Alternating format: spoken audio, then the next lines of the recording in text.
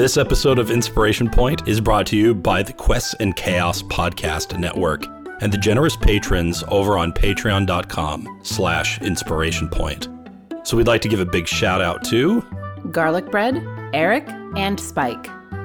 And at our Muse $20 level, we'd like to thank Prostaskius, Leroy, Kate, Jeremy, Jenna, Jacob, Falangor, Cheryl, A Bad Idea, Red Dead Coquette, and Robert Hans. Thank you for helping us bring a little inspiration out into the world. And now, on with the show.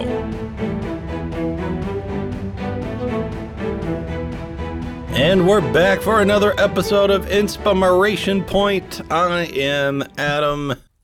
Hello, I'm Tiana. And we are together again for Inspiration Point. By our powers combined. We are Captain Content. Captain Love. The secret ingredient. I'm happy to be here with you as always. How's life going for you? Pretty good. I've been diving deep into my own solo live streaming lately, and I've been having a great time with that. Yeah, the Dragon Age one. Dragon Age. I've also been playing Vampire Survivors, and last night I played solo Call of Cthulhu. Oh, yeah. With a solo module, right? Yeah, it's basically a choose-your-own-adventure book. Should we do that? Should we do that for some episodes? Let us know if you guys are interested in that. For me, running a solo game for Tiana during some of these episodes, so that you guys can see all of this being demonstrated live. Like, if you guys want to know that, let us know. Are you interested in that? I should probably ask you first.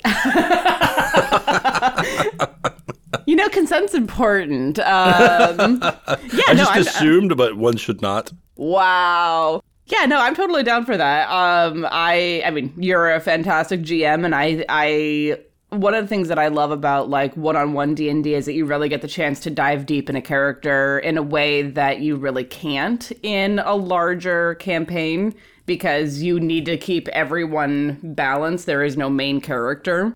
Yeah. Or at least there shouldn't be.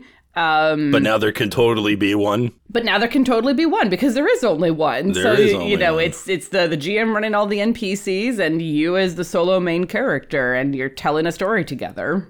I was jokingly called the main character of a game I was playing in last night because I can only go there every other week. Because on the off weeks, I'm running Westgate, right? And that's really great. So anyway, my character's on a ship. And I like, it's kind of fun coming in every other week because I have no idea what's going on. And so like my character wakes up out of a sleepy stupor, sees that we're fighting this like gigantic dragon turtle.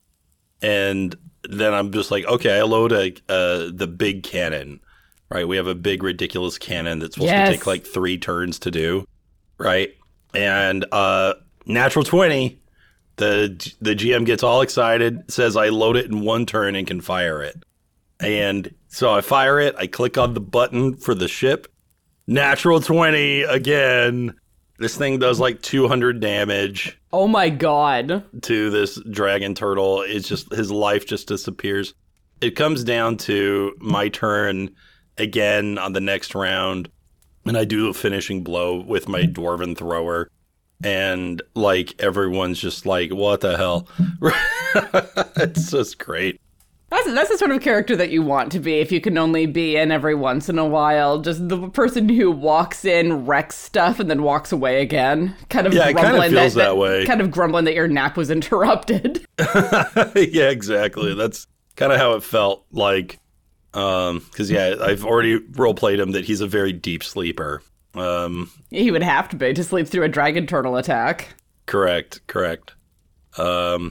So anyway, it's been fun to play that. I like getting to play the game as much as I can because it doesn't always come up, but that's okay. Yeah, I get that. But it's good for you to be able to actually play. Well, and then of course every time I do play, I'm like, man, I really wish I could GM. And then I go, oh, man, this is a vicious cycle, like, why can't I just be happy, I need to work on that. I understand that, though. And it's also a very human thing, and where it's like, you're never quite content with what you have and what you're doing. So true. So true. The grass is always greener, as they say. Indeed. And now it's legal. So that's nice. That took me a second. Good job. Oh, hey. Hey. This is a family show.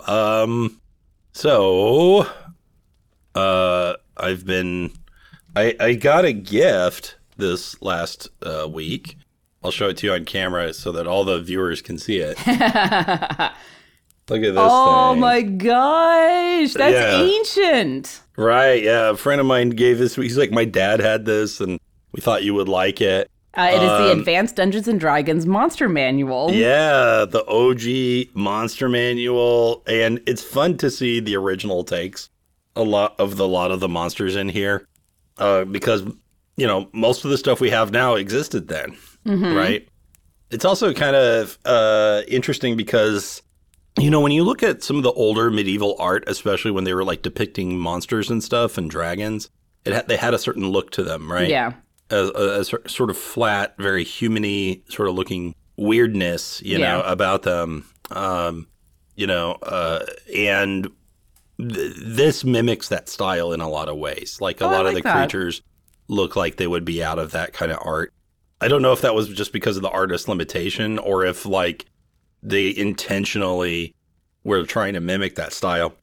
And then it's funny because then all of a sudden they have like these female monsters, like the Sphinx or the nymph or whatever, the succubus. And it's like clearly a tracing of like a swimsuit magazine or a nudie mag or something like that, with some like monster stuff tacked on, right? Like it's just kind of funny. I mean, of course. To see that. Yeah. So some of it's kind of laughable, but it's still a beautiful thing. I mean, this is where it kind of started, like right on the cover it says by Gary Gygax. Wow. And that's pretty neat. And the cover has a troll, just holding a bone randomly. He's just thinking about this bone he has. I just love this bone so much. So much. And then there's like this, I think it's an owl bear. Pretty sure it's an owl bear. But it does not have the beak of an owl. It has the beak of like a toucan. But it has like teeth and stuff. And then it looks like it has a roper. Yeah, so I'm like, they picked some of the really interesting entries to be on the cover of this book. That's probably why those are like the classics that everyone thinks of. Yeah, I think so. I mean, like Owlbear is like, you cannot have a property of D&D without the owlbear present somewhere. Somewhere. Right, it's got to be there. It was in the movie. It's in Baldur's Gate. It's a staple, right? Of course, it's come a long way in its design, right? Well, it has been 50 years now. So we've had a little time to flesh it out a bit. To percolate.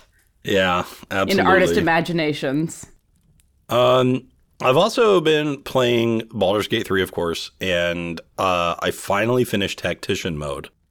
Oh. And yeah, it took me a long time, but it's a different kind of difficulty compared to like a Dark Souls game where like I died and it's frustrating, but I also like totally get why I died. Whereas like this kind of game has dice rolls in it. So you only have so much control. Yeah.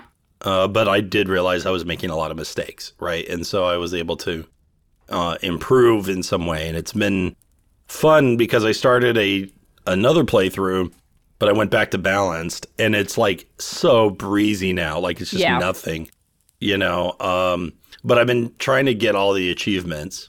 And the achievement I'm working on right now is you're making a character where every level is a different class.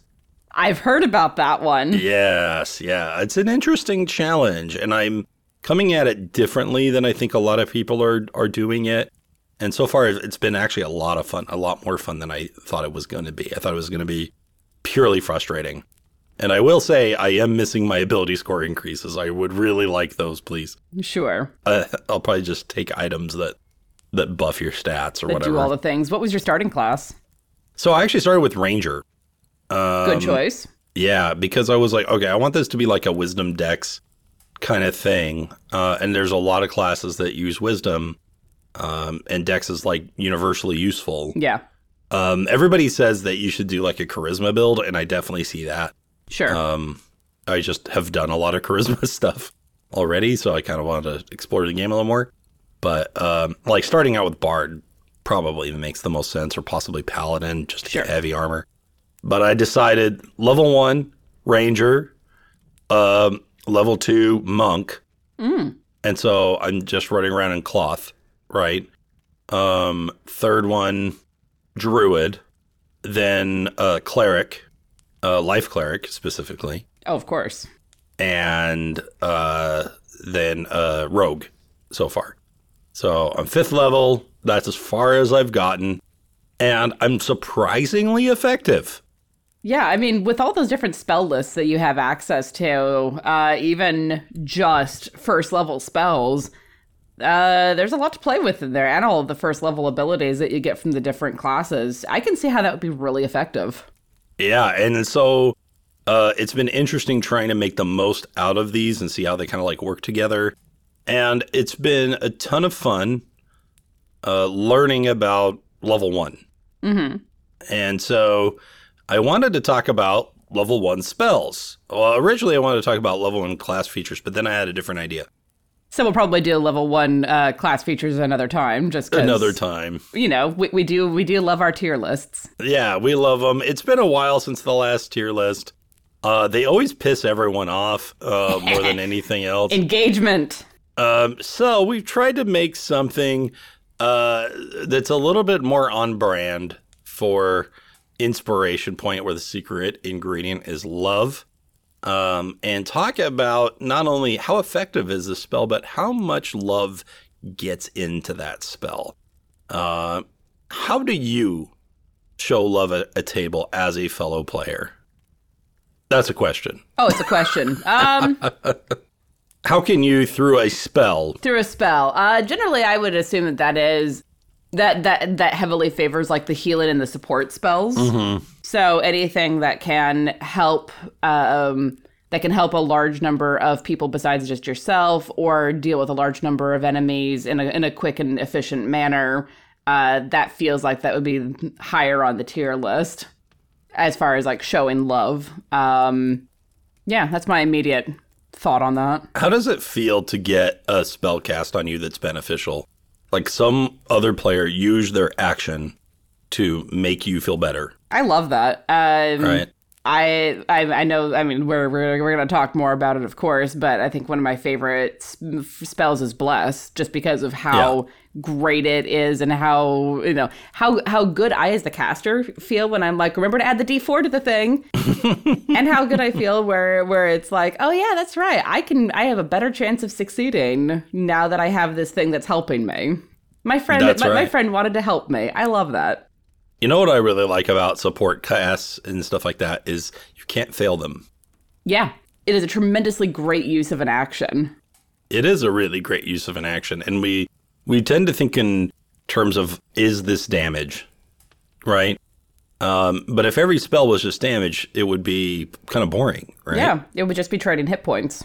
Yeah, and we don't really want that. So there's a lot of potential here for fun stuff. So we're going to go through all the level 1 spells in 5th edition Dungeons & Dragons. Or at least as many as we can fit into the time that we have. We'll see how we do. Yeah, we'll try to be disciplined, but you know how that goes. Yeah. So S tier means this is perfection and love. This is always take this spell if you can, if you have it available, because not only is it effective, but it's also going to make your team super happy to have it. So I think an obvious one for that is Bless. Bless is sort of going to be our gold standard, if you will.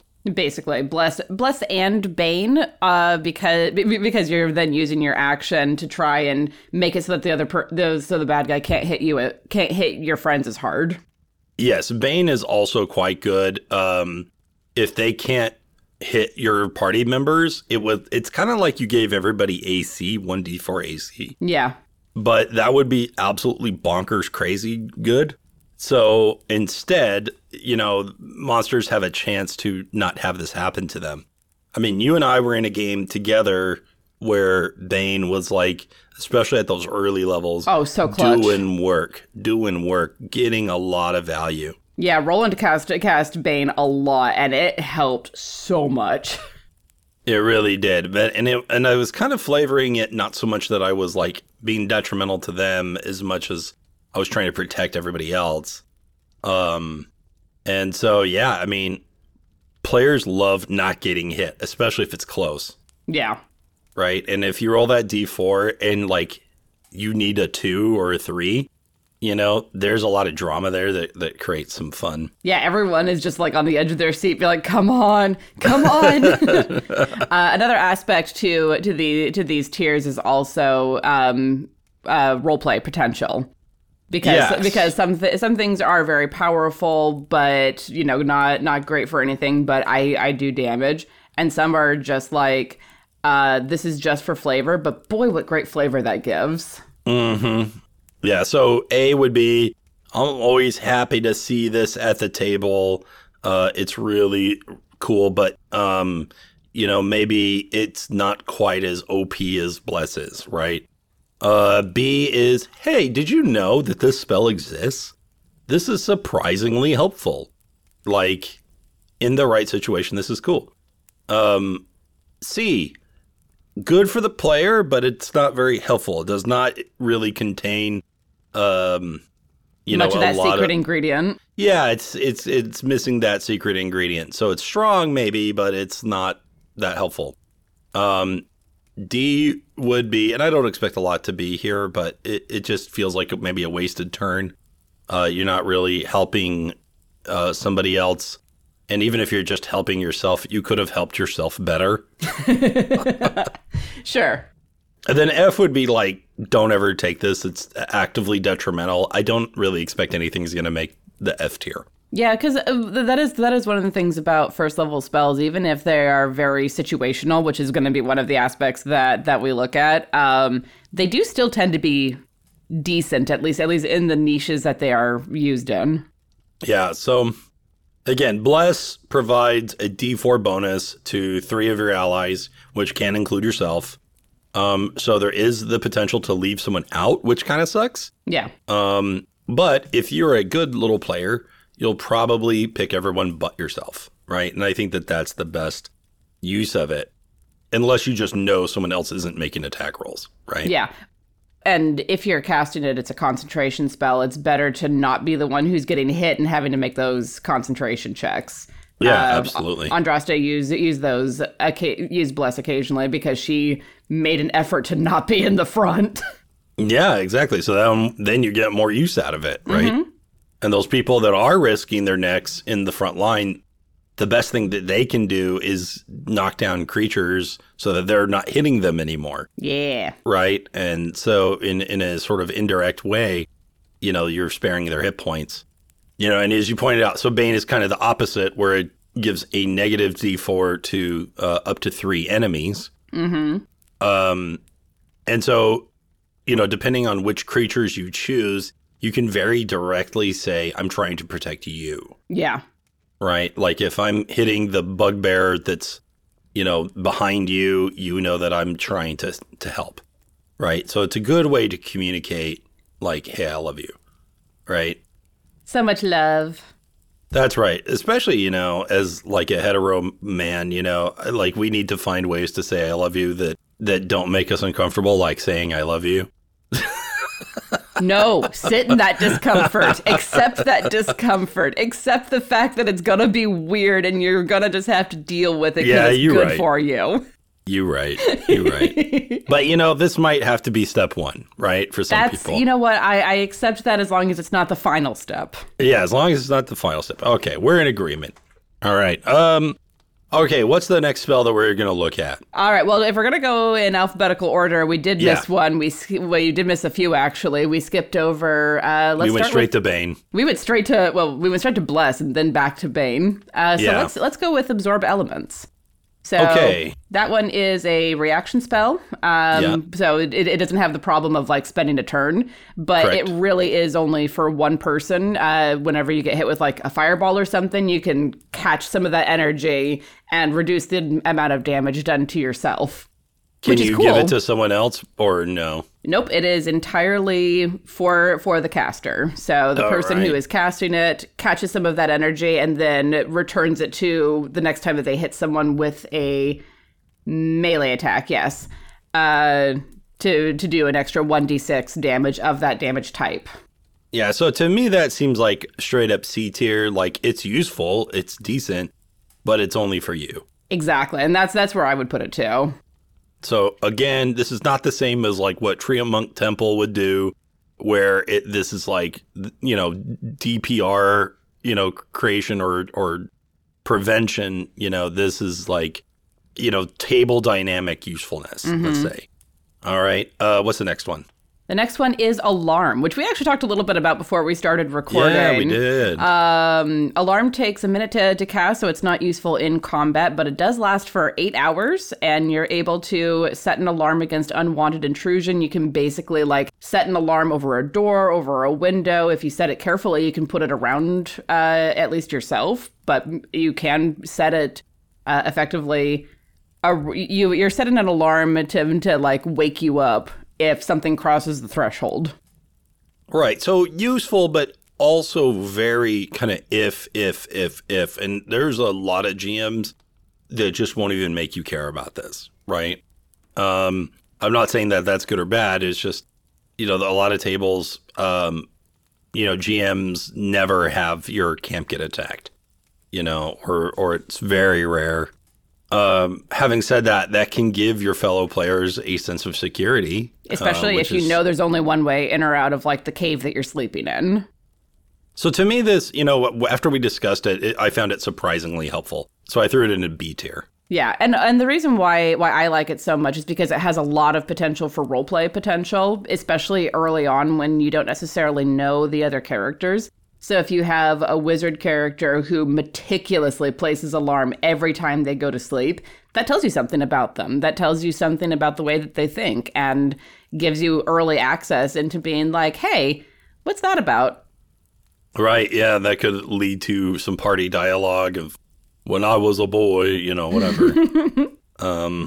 So that is pretty good. The only downside for alarm to me is that it's that level 1 spell slot, possibly a spell which could, like if you're a bard, it could be on a limited list. Sure. I don't know, do bards even get alarm? I don't remember. But anyway. It is Ranger, Wizard, Artificer, and Oath of the Watchers Paladins. That Oath of the Watchers makes a lot of sense, right? Doesn't it? But I mean, also, if for whatever reason you're able to get a feat at first level, it is a ritual, so you can take it as a ritual cast. Oh, that's nice. Okay, so that's very helpful. So it's technically accessible to any class.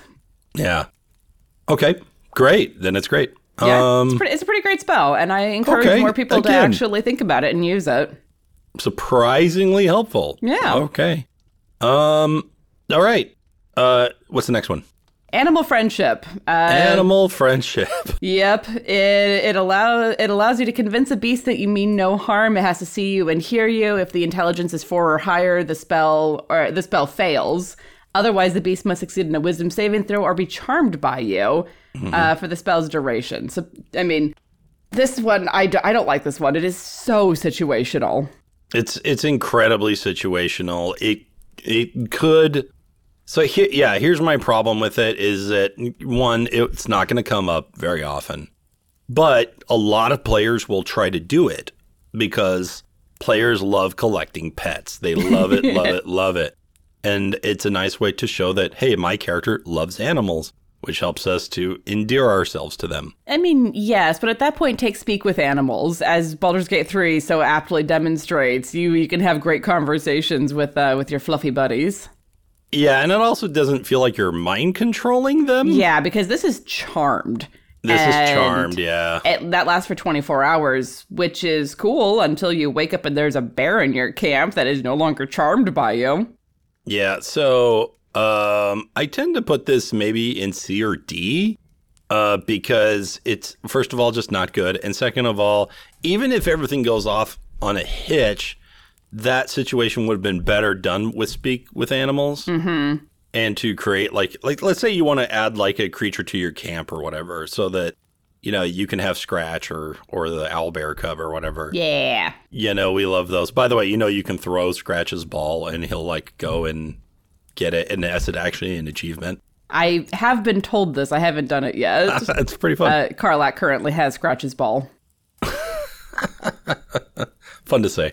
It's hilarious to say. But yeah, I agree. Like when you see and this is also one of those that is kind of misnamed, I think, because it's called Animal Friendship. And yeah. I would argue that really hard. This is not making a friend of an animal. This is forcing it to do what you want it to do.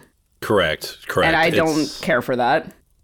Right. So are we leaning on D tier? I'm leaning on D on this one. Yeah. I was going to put it in B originally, but yeah, I think you're right. D tier. If there wasn't Speak with Animals, I could say, well, a GM can kind of, shrug and squint and make this what a player would generally want. Like if I'm playing with like a younger player especially, they're going to just see the title Animal Friendship and they're going to make all kinds of assumptions. Yeah. And then I will just go along with that assumption. I will just say... Which is completely correct. Yeah, the raccoon loves you now. You're now lifetime friends. You're a Disney princess. Right? Yeah. Absolutely. Yeah. But that's not technically how it works. Yeah, and especially when you're dealing with young or new players, like that's the way to handle it until you can gently explain, no, that's not exactly how it works. Please read your spells. Yeah, so we could delete this and the game would be fine. It would be. What's next? Up next is Armor of Agathis. A protective magical force surrounds you, manifests a spectral frost that covers you and your gear. You gain 5 temporary hit points for the duration. If a creature hits you with a melee attack while you have these hit points, the creature takes 5 cold damage. See? Good for you, buddy. So good for you, buddy. Yeah, I will say that I see this used almost exclusively. Yeah, it's Warlock and Oath of Conquest. So it is a good thing for a Warlock to have because if they're getting hit, they don't want to get hit. They are squishy. But it is definitely a good for you, buddy. Yeah, it is. I'd also be like, why didn't you take this other thing that's like more effective? Like I'm not the biggest fan of Hex, but at level 1, it's fine. Oh, yeah. Right? I would prefer that over this. Because it also gives that negative to ability checks, which, a lot of early monsters don't have like the athletic skill, so if you're trying to push or grapple or whatever them, that can really help in that situation. Yeah. Okay. What's next? Arms of Hadar. And Arms of Hadar is interesting to me because it's very situational, but it's pretty good. You invoke the power of Hadar, the Dark Hunger. Tendrils of dark energy erupt from you and batter all creatures within 10 feet of you. Each creature in that area must make a strength saving throw. On a failed save, a target takes 2d6 necrotic damage and can't take reactions until its next turn. On a successful save, the creature takes half damage but suffers no other effect. So, for me, this is very much a do not please, right? Because you can hit your allies. I agree with that, but also counterpoint, if you are alone and surrounded, which happens to my characters more than I like to admit, it is incredibly useful for being, the AoE get away from me spell. Does it push? It doesn't push, does it? It doesn't push, but you're effectively able to like if you can hit all of them in that area and they all like lose their reactions, you can drop that as an action and get the heck out of there. So to that, I wouldn't say it's useless, but it definitely doesn't seem to have any secret ingredient in it. No, but I could go for a C. Yeah, and I only say that because it allows, the more squishy characters to not have to rely as hard on everyone else.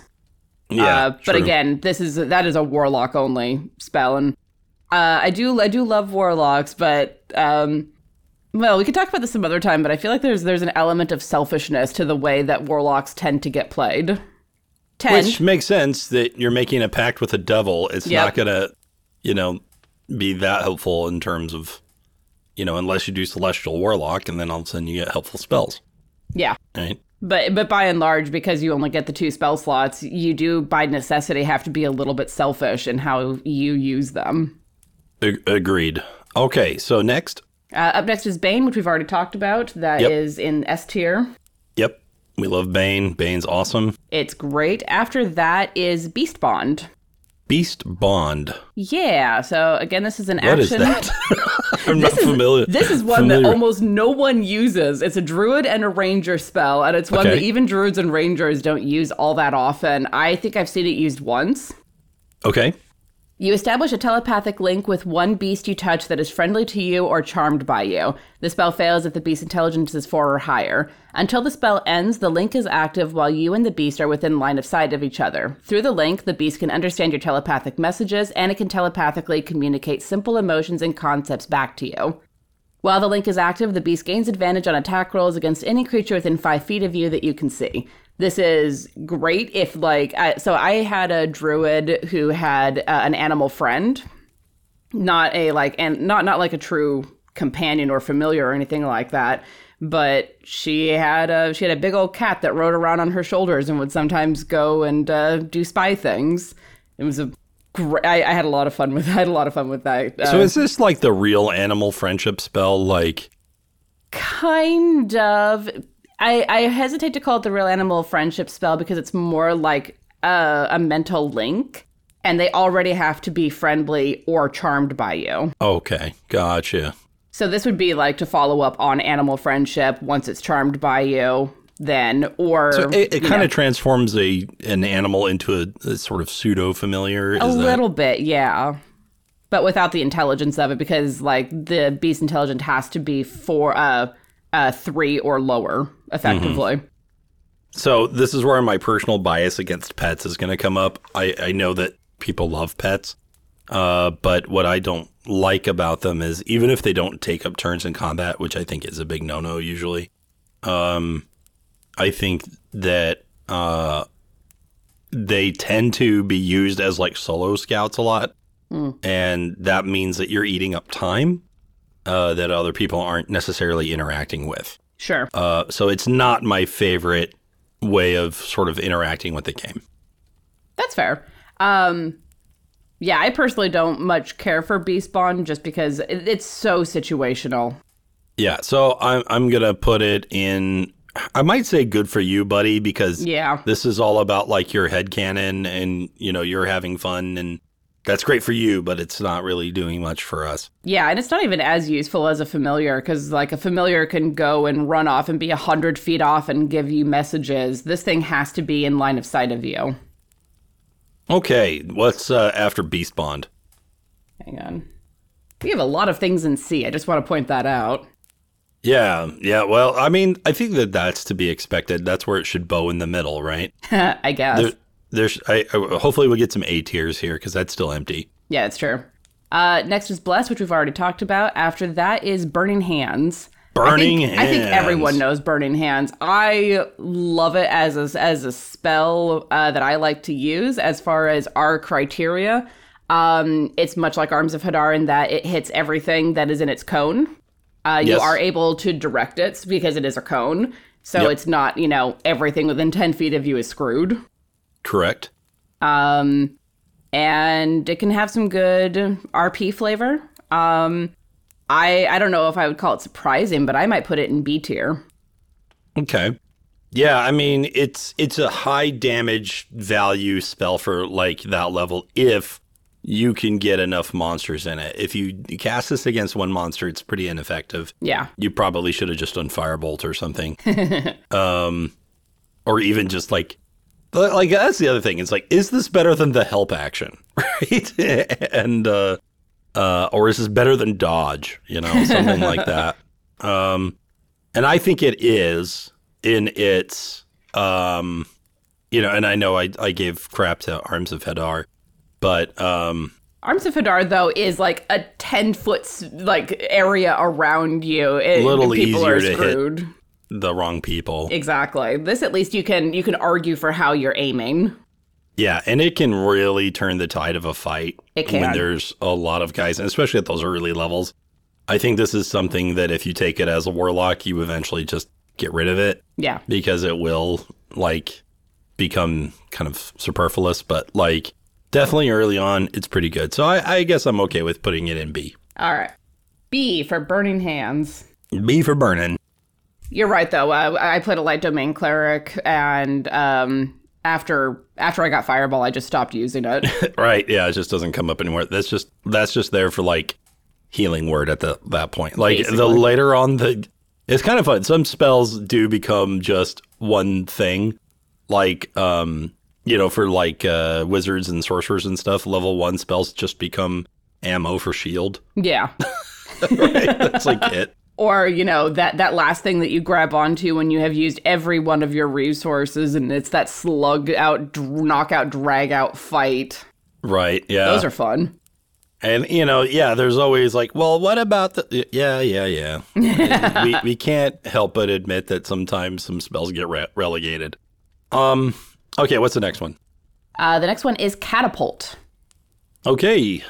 Catapult, you basically throw a thing at a guy, right? Yeah, you basically yeet a thing up to 90 feet in a direction, and if you hit someone, they have to make a dex saving throw, and if it strikes something, it takes 3d8 bludgeoning damage. I just want to point out how much damage that is. You say 3d8? I said 3d8. Wow. What's Burning Hands again? Burning Hands is... 3d6. 3d6. Oh, 3d6? Yeah. Okay, so higher damage, but for a single target? Yep. Okay, level 1 spell. And it is a sorcerer, wizard, and artificer spell. Yeah, so this is very nice if you're, like, playing a sort of... If you're role-playing, your character is more of a telekinetic kind of character, or is, like, using air to force things around, that sort of thing. I don't necessarily love the name Catapult because I feel like it, I don't know. I just don't like the way that feels, but, like, I get it, too. Yeah. This isn't helpful to anyone but you, for sure. I would argue that because it is such a high damage spell, and you can throw it as far as you can, the full 90 feet. I think this would be incredibly useful if you're able to, like, target the ogre that is laying waste to your group of more melee fighters up at the front. So this is a good way to do a lot of damage from the back and possibly turn the tide. Can this grab an item? No, that's Mage Hand you're thinking of.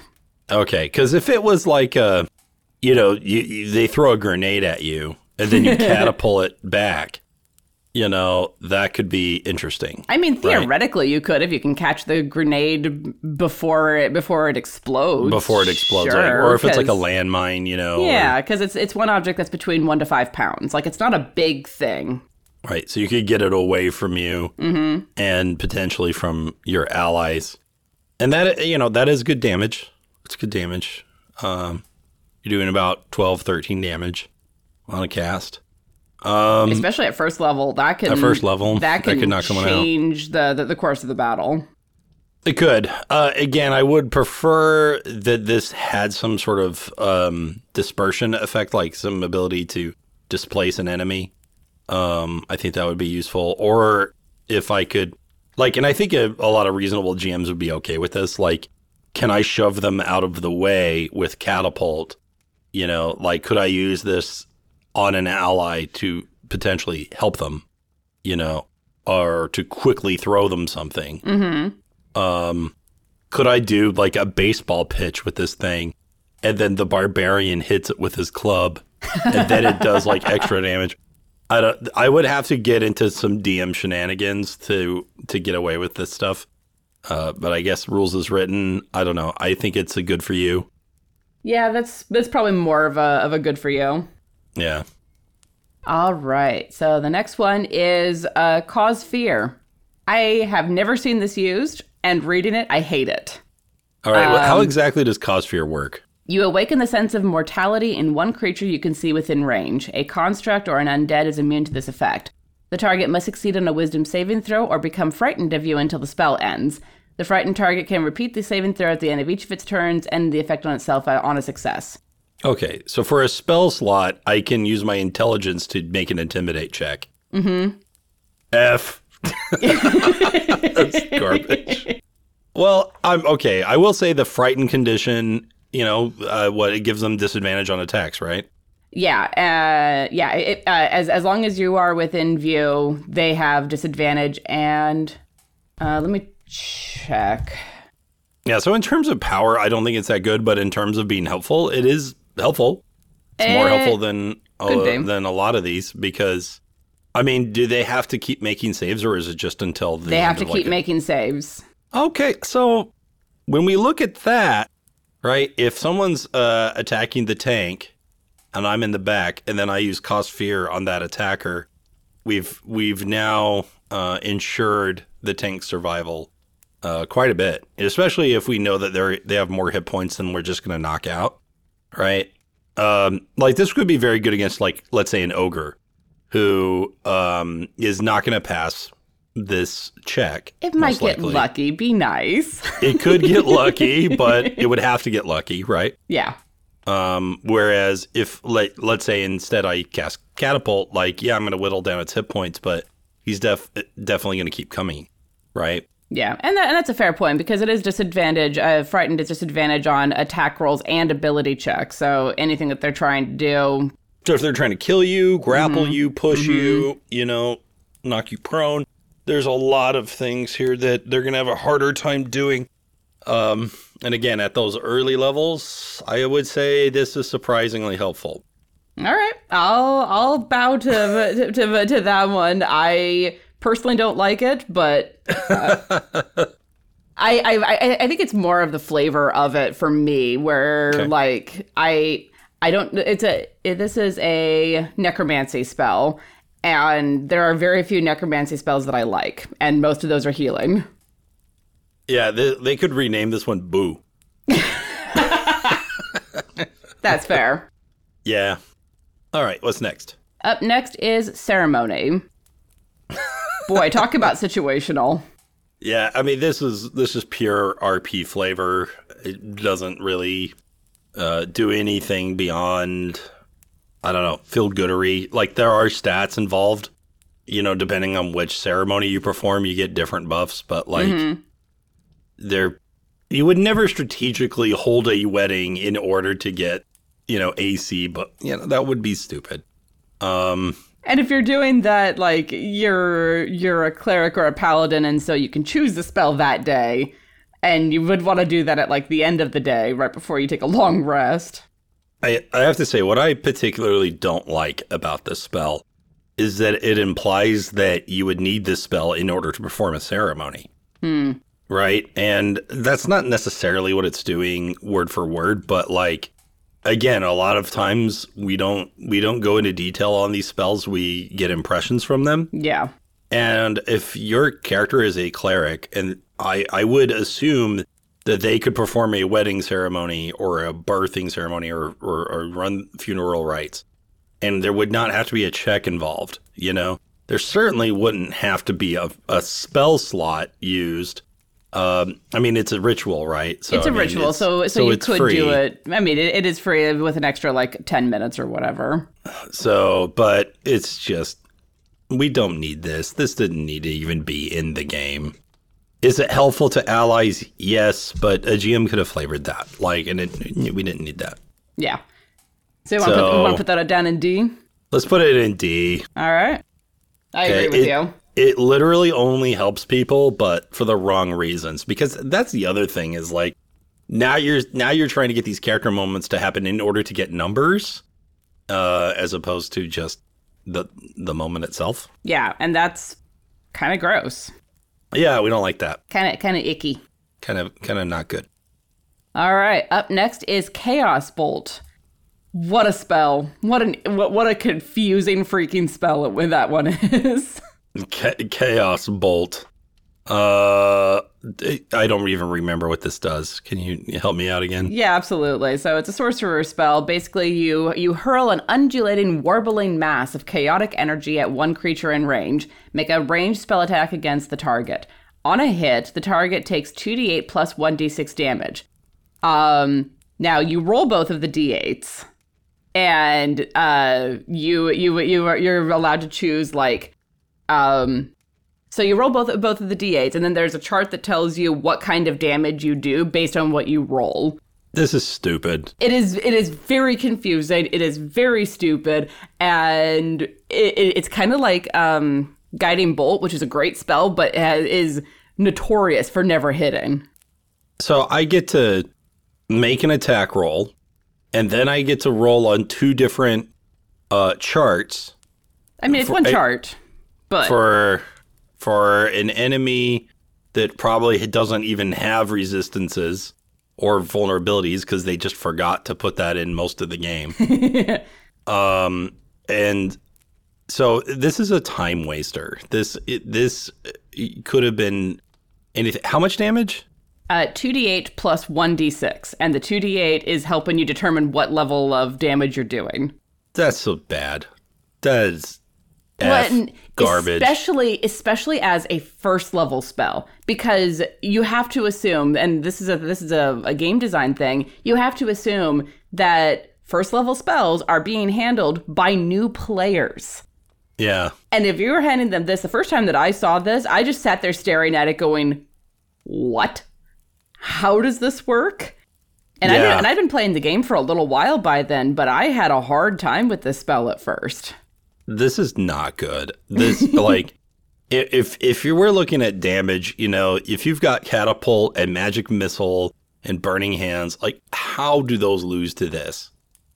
Yeah. Now, also, it's not only not helpful to your allies, but it wastes their time at the table. This is anti-love F tier.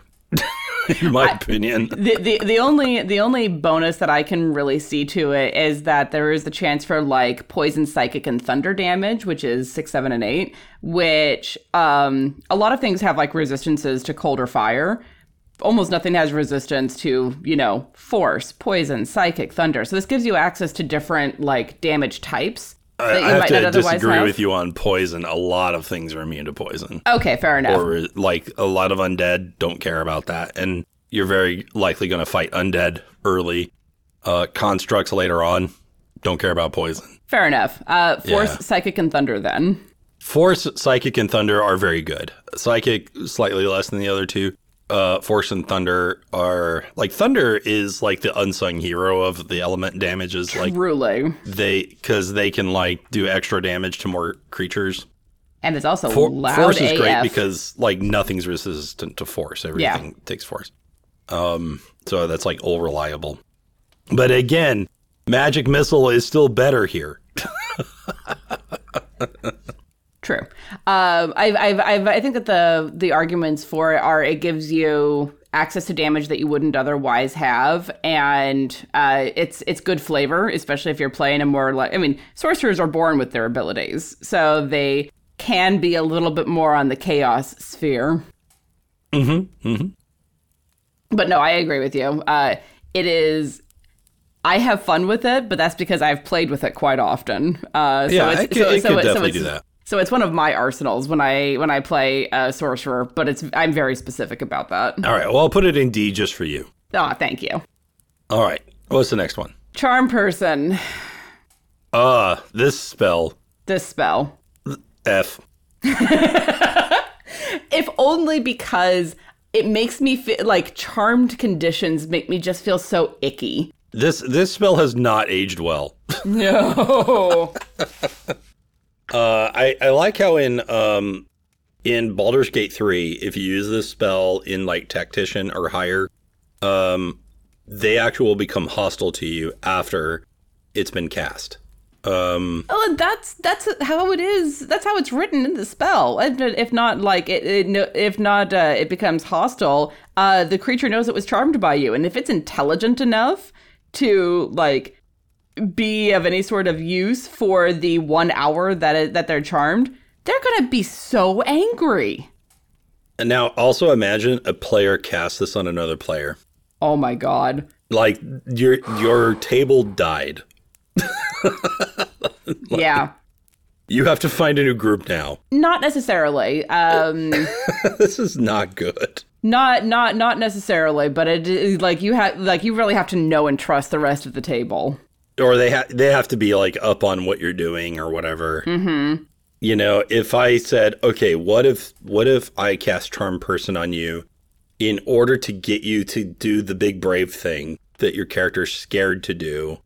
You know, would that be okay with you? Yes or no? I could also see a situation, though, where, like, somebody could be like, hey, agree with me on the thing. Mm-hmm. And then they're like, no, I don't agree. And like, Charm Person. And like, what? Charm Person. Chocolate beats vanilla. There it is. We did it. You know what I mean? I would be pissed.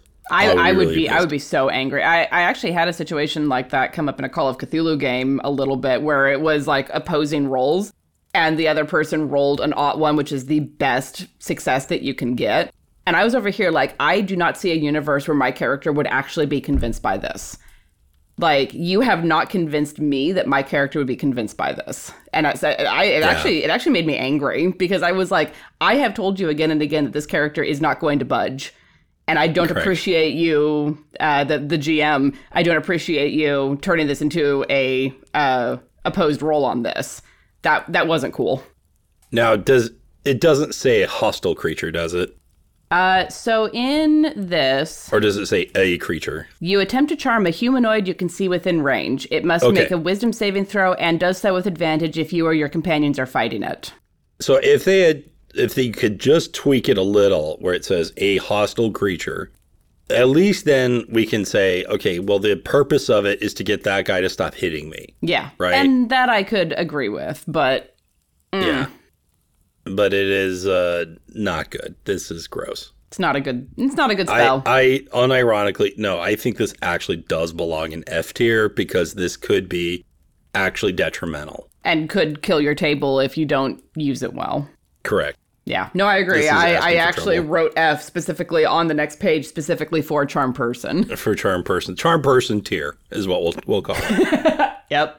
Yeah, and charm is one of those effects that every good table that I have been at sits down and talks about like mind control and charm spells and how those get handled. Never do them against players. Or at least not player versus player. Not player versus player. And never without a discussion. But this is a sin I committed when I was, still learning and I was in college. And I cast Dominate Person. Oh, no. No, it wasn't Dominate. It was Gaius. Which is, might as well be Dominate, right? Yeah. So I cast Gaius on a fellow player and succeeded. And that resulted in crying in the bathroom, right? And I had to go, apologize a whole bunch of times. Yeah.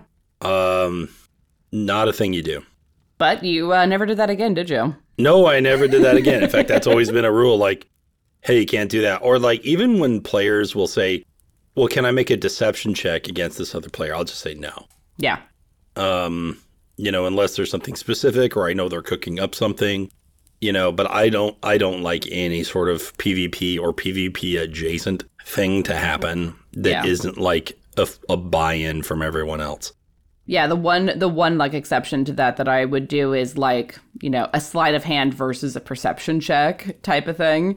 But again, that has to be very character driven. It has to be something that everyone is okay with. It isn't just the bloody rogue is stealing from everyone again, which will kill a table. Yeah, exactly. I have seen that kill tables. Yeah, and a lot of new rogues, they think that that's what they're supposed to be doing, right? Yep, because they think that they're supposed to be stealing from everyone. And I'm like, you may be chaotic evil, but that is not chaotic stupid. Correct. You would still at least look for an opportunity to do something evil as opposed to just getting yourself murdered by us. Yeah. Right? How did you survive to adulthood if you stole from everyone you were around? Correct. Charm Person, bad spell, not good. Don't use it. Yep. Up next is Chromatic Orb, and I kind of put Chromatic Orb into the same category as Chaos Bolt, except that you have more control over it. Yeah. You hurl a 4-inch diameter sphere of energy at a creature that you can see within range. You choose acid, cold, fire, lightning, poison, or thunder for the type of orb you create, and then make a ranged spell attack against the target. If it hits, the target takes 3d8 damage of the type you chose. So this is better because I don't have to make another roll. Yeah, exactly. I can... And it's more damage because it's 3d8, or more potential damage because it's 3d8 as opposed to 2d8 plus 1 plus 1d6. Yeah, I'm sorry. Well, how much damage is it again? Chromatic Orb is 3d8. Oh, okay. Yeah. All right. Oh, that's decent. It's quite a bit of damage. Yeah, that's the same as Catapult, right? Yes. So, not bad. And you can choose the element that can really come in clutch. Rarely, unfortunately, because I do wish that 5th edition would include more resistance stuff. Yeah, I mean, everything has resistances, more but more resistances vulnerabilities. and vulnerabilities, yeah. Yeah, we want a little more Pokemon in our D&D, I feel. I would 100%, like, that's something, that actually might be a really interesting project to take on, to make, like, a bestiary of animals that, or of enemies that have resistances and vulnerabilities, much in, like, the Persona vibe. Yeah, I mean, because not only that, but you can also, like, now strengthen that enemy, and now they have more, like, of an active counterplay. Mm-hmm. Now, I know to an extent they do that with the ability scores themselves, but there are so many enemies, especially later on, that just have high everything. Yeah. That it becomes, like, a non-point Yeah, anymore. You're just whittling away at hit points at that point, and it's exhausting. Yeah, so... Yeah, anyway, what's the next one? Oh, we didn't rate this, did we? I'd put it into C. It's useful in the same way that, like, Catapult is. Agreed. All right. Up next is Color Spray. That one blinds based on hit points, right? Yes. And can they save eventually, or...? A dazzling array of flashing colored light springs from your hand. Roll 6d10. The total is how many hit points of creatures this spell can affect. Creatures in a 15-foot cone originating from you are affected in ascending order of their current hit points, ignoring unconscious creatures and creatures that can't see.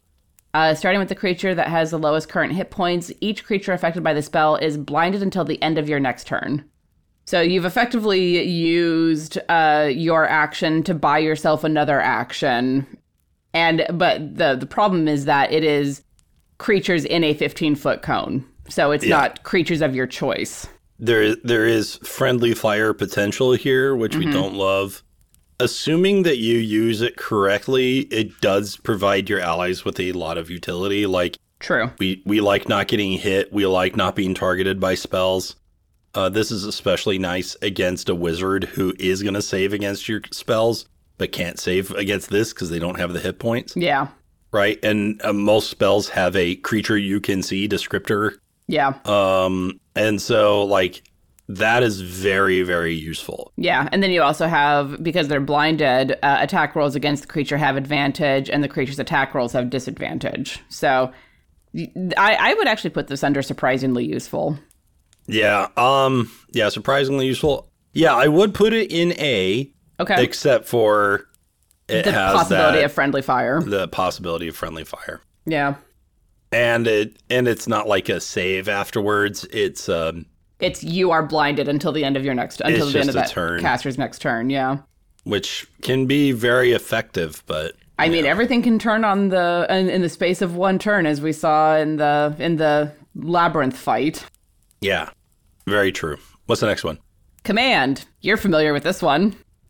So I think Command is freaking baller. I think that this is a very strong spell. I think this belongs in A, personally, because I think there are commands that are worse than others. Yes. But Command Drop is very good. I used it as a GM against you. Yep. But now imagine that you had used it against a boss whose whole thing was a weapon. Yeah. Right? Now, not only did you take away their ability to do that, you may have permanently done so by, like, grabbing that weapon and getting rid of it. Command Grovel, is going to give all of us that, the ability to hit with advantage because they're prone, right? This can let us get away. I think my favorite use of Command was in Storm King's Thunder when... Did you do Approach? I did not do Approach. That was not me. But yes, Approach was used in order to draw the ogres and the giants into the kill zone, onto the spikes, and onto the grease spikes. It was the spikes first, because the spike growth was the bigger terrain, and then they hit the grease and went down, and then another a giant landed on top of them, and it was great. It's really great, and I don't think I even still understood how good it was until Baldur's Gate 3. That's fair. It's so strong, and it has so much potential. It's that spell, though, that you want to role play it after you cast it. Yeah. Because you don't want to do a big speech and say, halt in the name of God, and then it not go off. And then they roll an 18 and they're good. Yeah. You feel stupid. That's how I felt after the turn undead, but I was like, no, this is what my character would do, which is, again, this does allow for some good role play, and whether you choose to do it before or after the spell lands, I like to do it before, just because I think that it gives the dice gods incentive to make it happen. Absolutely. So I love Command. I think it's A tier. All right. But, is it Bless? In fairness, Bless is guaranteed to work. Yeah, nothing is Bless except Bane. And Bane even is a little harder because it's not guaranteed to work. Yes. But its potential of usefulness is probably higher. Yeah. Which is so weird. But anyway. All right. Up next is Compelled Duel. This one is so situational. Yeah, this is how they put a hard taunt in the game. Yeah. They were like, okay, everybody's playing WoW now. We have to put taunt in the game. Let's do that. Yeah, I don't know. It's good because it keeps enemies from fighting your allies, right? Yeah, and that makes it really powerful in that aspect, because it has to make a wisdom saving throw, and on a failed save, it's drawn to you, and it has disadvantage on attack rolls against any creature other than you, and Correct. must make a wisdom saving throw each time it attempts to move into a space that is more than 30 feet away from you. So you keep it close, and you keep it focused on you. That does make it, I think, surprisingly useful. I've just never seen it used. No, I don't. I haven't either. And I think it's because, again, there's just better options. But in terms of role play and table dynamics, it does technically provide a lot of usefulness to your allies that can help them feel safe. On the other hand, and, I'm curious as to what your take is on this, but I think it also encourages main character syndrome a little bit. Where it's I'm going to challenge the boss and everybody else take care of all the stragglers, right? Or I'll prevent this from hitting you and put the hate on myself because I'm such a hero. Yeah, so I don't know. I think it could be used in a way that's not very secret ingredient, but it should be. Yeah. Does that make sense? I can see that being an issue. I will point out that it is only paladins who can get this particular Correct. one. Who already have main character syndrome on account of them being literally built for it. Yeah. Well, and they're built to be the charismatic ones who can really take the hits. And most paladin, and I say this as someone who IRL is basically a paladin. I've had this said to me many times and I've just given up fighting it. There's a lot of that self-sacrificial aspect of it, which can turn into main character syndrome, I think. I think that's very much down to how you play it. I think this is great for a lot of roleplay potential. It's a great single major enemy crowd control. And I mean, a boss probably has pretty decent wisdom. So there's a strong chance that this one won't go off on a boss.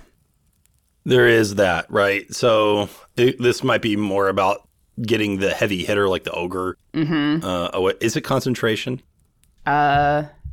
Yes. Ugh. Yeah, that's what makes it really hard, I think. I think I would want it to be more like spiritual weapon, where once it's off, it just goes.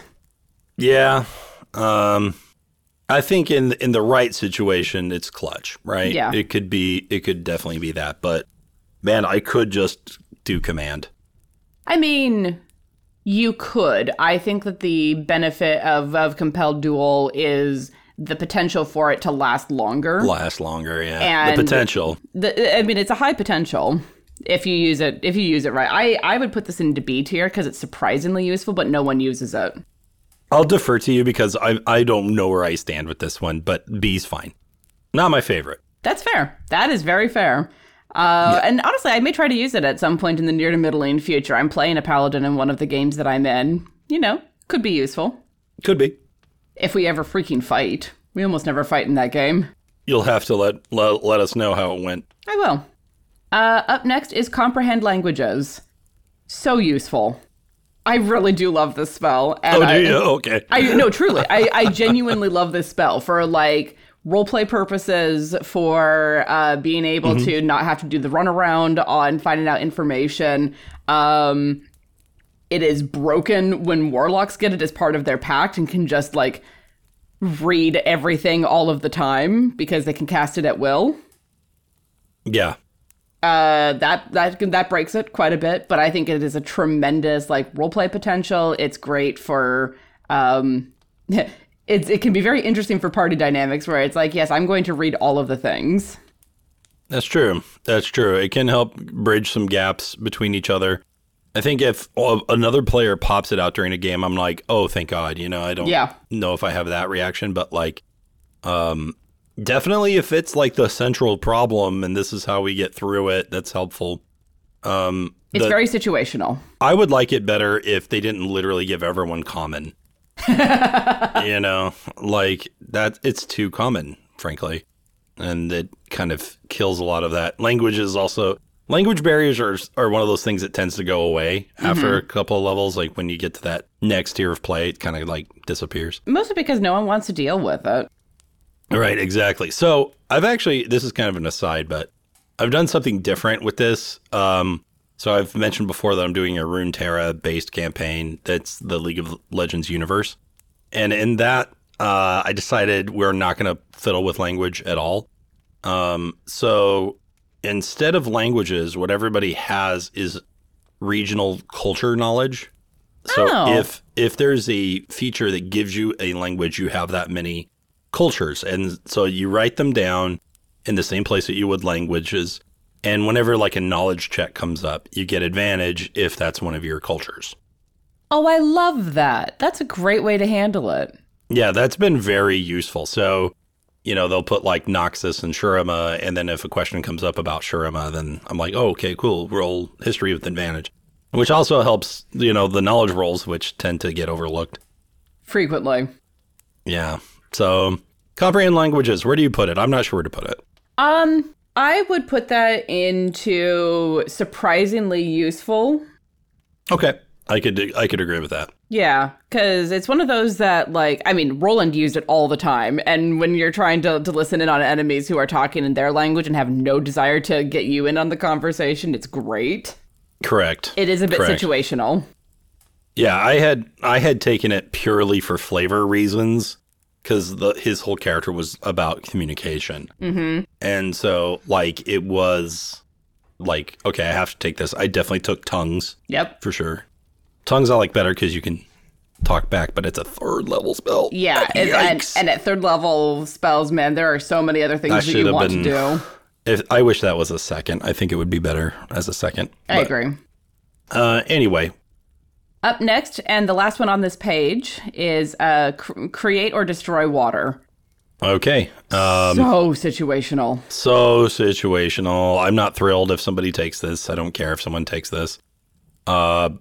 I think it's a wasted slot, personally. I absolutely agree. I don't think I've ever taken it. It's a cleric spell, so I usually have access to it. I almost never ever use it, with the exception of, like, we're going out to sea. And at that, when we were doing that, we were high enough level that it was, I'm creating food, and that is part of that. So, if this were like a hardcore survival game, sure, where, like, starvation and the elements are the biggest threat, I could see this, like, really coming up. But yeah, it's so situational that I put it into D. Frankly, yeah, I put it in D. All right, so we're an hour and 11 in. And we're at the bottom of this page on D&D Beyond. And I think we still have like half of the spells left. Oh, more than. There's 4 pages. There's a lot of first level spells, as it turns out. There's a lot of first level spells. So I think this is going to have to be a part 1. But hey, that means we have a lot of content to talk about as we build out this tier list. But we will not make it more than 2 episodes, okay? So try me. We might have to rapid fire some of these. That's fair. We were off to a good start, and we got stuck on a couple of these. We did. But I mean, that's part of the fun. Like rules lawyering and figuring out like the best way to use things. That's part of the fun of spellcasting for me. So make your spells like Bless, guys. Always take Bless. Just Bless and Bane. That's our message for you today. Never take Charm Person. Never take Charm Person, dear gods. In my friend circle, there's a common thing where it's like, when someone sneezes, instead of saying bless you, you say 1d4. 1d4. Or first level spell. I love that. Just have a dice with you, just throw it at them. I'm not carrying a D4 around in my pocket that's carrying a caltrop around pressed against my hip. Well, don't put a metal one in there. Right? Even non-metal ones hurt. That's true. The metal ones will absolutely injure you. Oh, yeah. Like, I like the metal dice sets that have, like, a force, like a dreidel-shaped D4, because that's less damaging. Yeah. Well, hey, this was a lot of fun. I hope you guys had some fun. I hope you enjoyed our different take on a tier list, where it's not just about power, but it's about that table dynamic and making sure that we're getting the secret ingredient into every turn that we take in this game, or at least into as many as we can. Thank you all so much for joining us this week. We hope that we've given you a few things to think about when you're building out your personal spell list and the games that you are playing. Come and join us in the Discord and tell us, come yell at us, come argue with us in our tier list, and present your arguments. As we've shown, we can have our minds changed. Absolutely. You just have to present good arguments. That's all. We will see you all next time, and until then, stay inspired. Later. Bye, guys. Thank you so much for listening to this episode of Inspiration Point. If you'd like to support what we do, go and check out our Patreon at patreon.com/inspirationpoint. If you can't support us directly, that's okay. You can also help support us by telling people about the podcast. A little inspiration goes a long way. Inspiration Point is edited and produced by Tiana Hansen and is distributed by Quest and Chaos. If you like what you hear with us, give Quest and Chaos YouTube or Twitch channels a visit. They play Dungeons & Dragons on a weekly basis and have a bunch of campaigns of Call of Cthulhu, D&D, and board game playthroughs archived on their YouTube. Join us next week for more inspiration.